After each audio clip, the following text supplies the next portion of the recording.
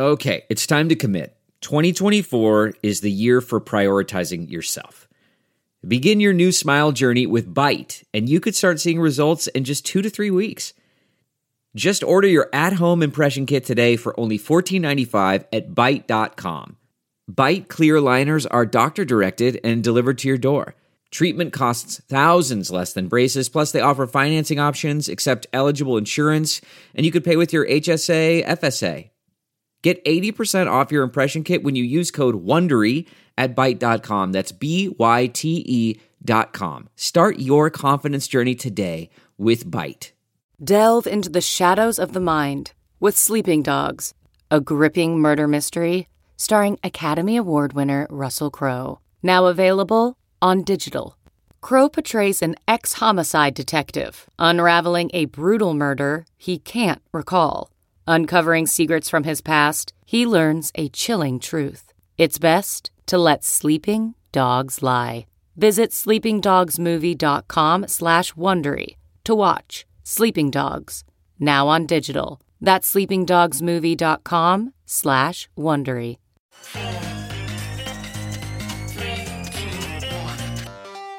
Welcome back to The Breakdown with me, NLW. It's a daily podcast on macro, Bitcoin, and the big picture power shifts remaking our world.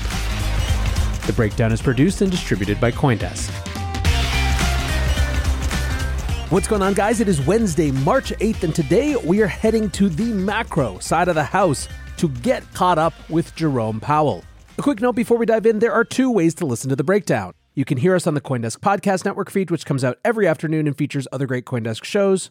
Or you can listen on the Breakdown Only feed, which comes out a little bit later in the evening.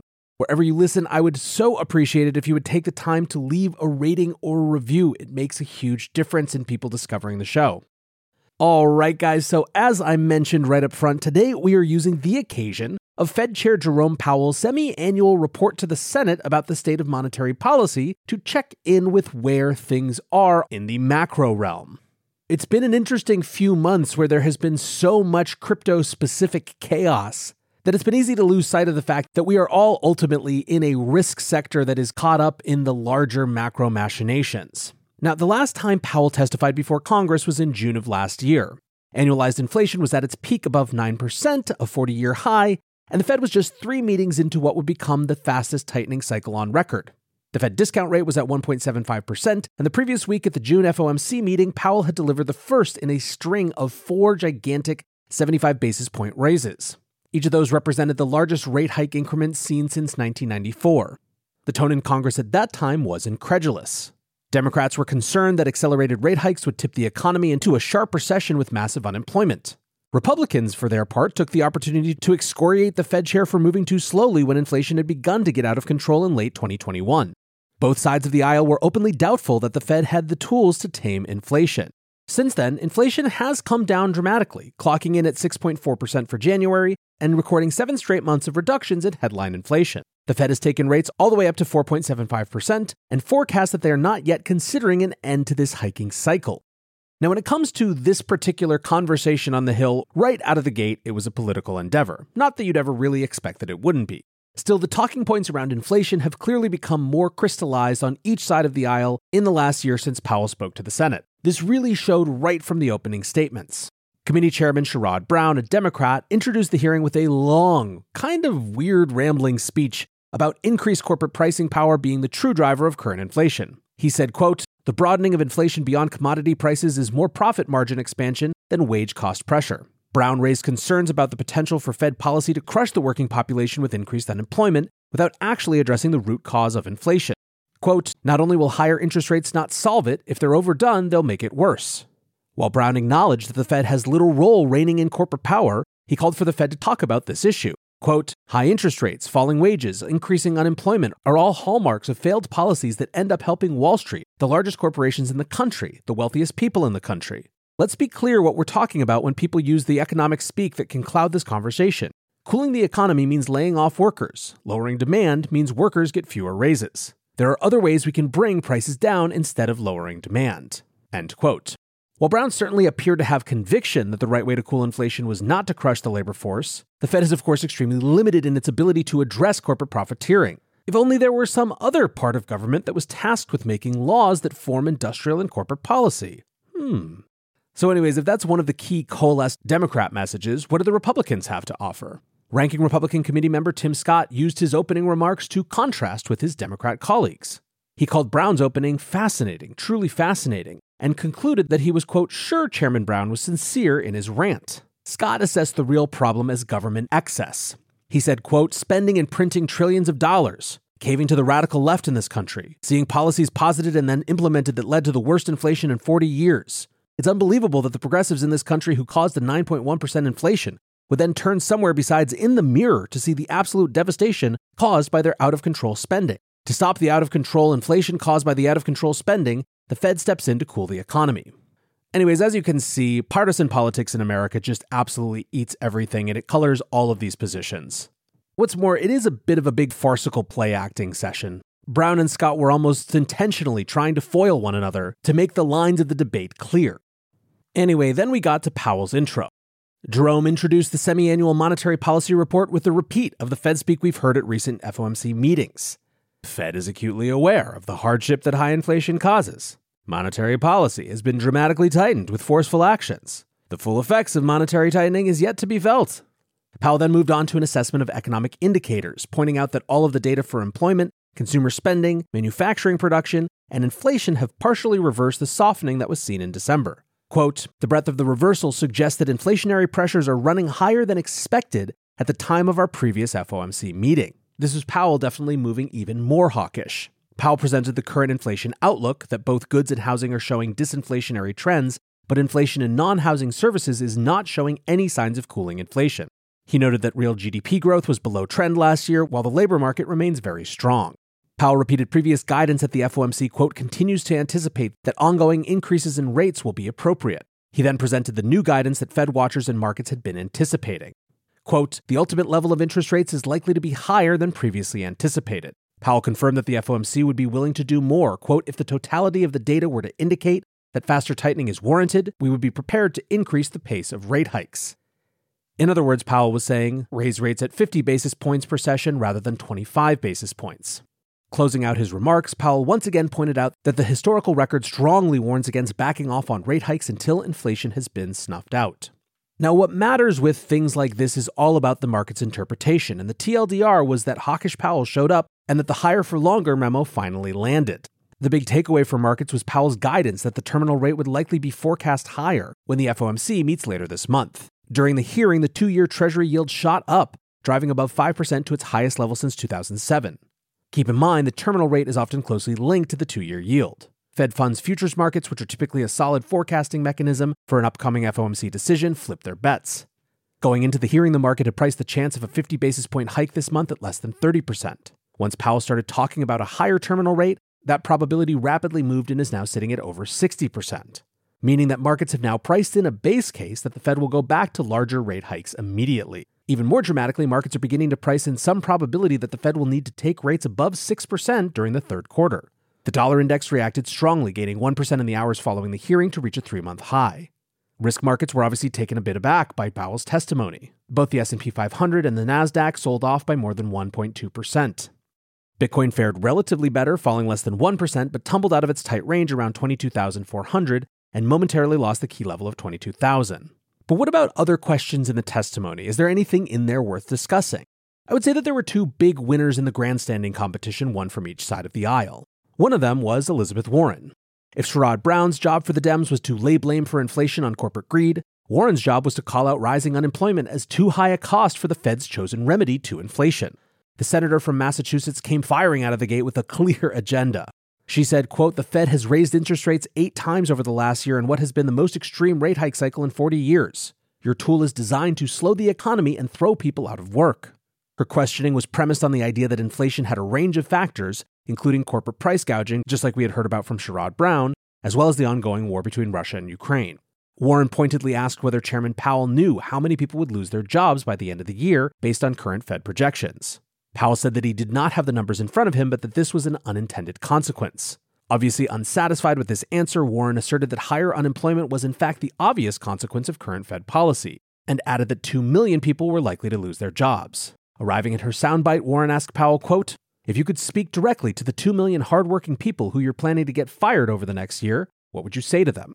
Powell replied, I would explain to people more broadly that inflation is extremely high, and it's hurting the working people of this country badly. All of them, not just 2 million. We are taking the only measures we have to bring inflation down. When pushed further, a clearly agitated Powell asked, will working people be better off if we just walk away from our jobs and inflation remains at 5 or 6%? Having made her point that recession is somewhat inevitable on the Fed's current course, Warren asked if Powell can, quote, stop it at 2 million people. She said, quote, history suggests that the Fed has a terrible track record of containing modest increases in the unemployment rate. Once the economy starts shedding jobs, it's kind of like a runaway train. Regaining his composure, Powell simply stated, right now the unemployment rate is 3.4%, which is the lowest in 54 years. We actually don't think we need to see a sharp or enormous increase in unemployment to get inflation under control. Bringing her time to a close, Warren said, in other words, you don't have a plan to stop a runaway train if it occurs. Chair Powell, you are gambling with people's lives. You cling to the idea that there is only one solution, lay off millions of workers. We need a Fed that will fight for families, and if you're not going to lead that charge, we need someone at the Fed who will. Now, there are a lot of people who rightly point out how much of Elizabeth Warren's position here comes from her political image-making versus any real understanding of the economics. However, there is an underlying question that's probably worth asking. One of the most farcical aspects of all of this is that monetary policy is being asked to fix a problem almost entirely on its own that was not entirely of its own making. Yes, it's quite clear that the Fed deserves their share of blame for taking an entire year off of raising rates under the banner of inflation being quote-unquote transitory. However, the root causes of inflation involve some combination of supply-demand mismatch following dislocations from COVID, fiscal policy which put excess money in the hands of citizens, and more. Now, however, the only tool being used to fight inflation is monetary policy. The only string Powell has to push on is demand destruction. As Powell has often pointed out, he can't make it so that there's more supply of things. His only tool is to make it so people can't buy things, so they stop buying them and so prices for them come down. That's obviously oversimplified, but not really that much in essence. And the damnable thing about that is that the tools that Powell has to do this are basically going to hurt the most for the same people that inflation is hurting the most. Join CoinDesk's Consensus 2023, the most important conversation in crypto and Web3, happening April 26th through 28th in Austin, Texas. Consensus is the industry's only event bringing together all sides of crypto, Web3, and the metaverse. Immerse yourself in all that blockchain technology has to offer creators, builders, founders, brand leaders, entrepreneurs, and more. Use code BREAKDOWN to get 15% off your pass. Visit consensus.coindesk.com or check the link in the show notes. By the way, Powell kind of caught this from the other side of the aisle as well. Senator Kennedy started by pressing on the Republican talking point of out-of-control fiscal spending, suggesting that reducing government spending could assist the Fed in bringing down inflation. But then he put to Powell, quote, when you're trying to slow the economy, you're trying to put people out of work. That's your job, is it not? Agitated, Powell responded, we're not trying to raise the unemployment rate. We're trying to realign supply and demand. That could happen through a bunch of channels, for example, job openings. Kennedy came back at Powell, presenting the history of periods where the Fed has achieved disinflation, which typically came with rises in unemployment alongside recessions. Kennedy said, if history is right, unless you get some help, in order to get inflation down from 6.4% to 4.4%, the unemployment rate is going to have to rise to 7%, based on history. Powell agreed, stating that is what the record would say. Kennedy reached a crescendo, suggesting, quote, the only way we're going to get this sticky inflation down is to attack it on the monetary side, which you're doing, and on the fiscal side, which means Congress is going to have to reduce the rate of growth of spending and reduce the rate of debt accumulation. The more we help on the fiscal side, the fewer people you're going to have to put out of work. Seemingly tired of the line of questioning, Powell conceded it could work out that way. Now, what about other topics of interest from this long hearing? Crypto did make a few appearances. Senator Brown was the first to bring up crypto during the opening salvo of questions for the hearing. He asked Powell how the Fed is going about evaluating the risk of crypto-related activities within the banking sector. Powell responded that the Fed had been quite active in that area, but warned that the Fed does not want to stifle innovation, noting that this would have the effect of favoring incumbents. He did not mince words, saying, quote, we've been watching what's been happening in the crypto space. What we see is quite a lot of turmoil. We see fraud. We see a lack of transparency. We see run risk. He characterized the actions of the Fed as simply ensuring that regulated banks are being careful and giving regulators notice of their crypto-related activity. Senator Cynthia Lummis asked about the paradox of the Fed's position on stablecoins. She noted that the Fed, as a member of the president's working group on financial markets, had called for bank-like regulation of stablecoins in 2021. Then this year published the guidance that a bank issuing a stablecoin on a public blockchain is highly likely to be inconsistent with safe and sound banking practices, their words. Powell attempted to clarify the Fed's view. Quote, I think there are real concerns about permissionless public blockchains. The reason is that they've been so susceptible to fraud, to money laundering, and all of those things. Lummis asked if there was a place for well-regulated stablecoins, to which Powell said, I think in a world of appropriate regulation, where stablecoin activity gets the same regulation as comparable products, there could be a place for stablecoins in our financial services sector. Lummis pointed out that many other jurisdictions are standing up crypto regulations. She asked if the US is at risk of being a rule taker rather than a rule maker when it comes to digital assets. Powell responded, I do think it would be important for us to have a workable legal framework around digital activities. I think it's important and something Congress in principle needs to do because we really can't do that. It's nice to see Senator Lummis pushing here a little bit, especially given that the Fed has taken an active role in Operation Choke Point 2.0, given their recent joint statements about why banks should be cautious servicing crypto companies. Anyway, trying to sum this up, I think the big thing is that higher for longer is finally sinking in. Powell seemed to forecast 50 basis points is in range for the March 16th FOMC meeting, and that a higher terminal rate forecast is coming. Totally unexpectedly, bipartisanship is completely gone. Dems blame corporate profits, the GOP blames fiscal excess, and both seem happy to wield inflation as a cudgel rather than actually addressing it. Now, in terms of whether that 50 basis points could be walked back, and whether we might see only a 25 basis point hike, most market commentators think that we're going to need to either see a cooler than expected jobs report, which is due next Friday, or a pretty significantly cold CPI report, which is also coming out next week. Until then, the hawks are ruling the roost. All right, guys, that's the macro outlook from here.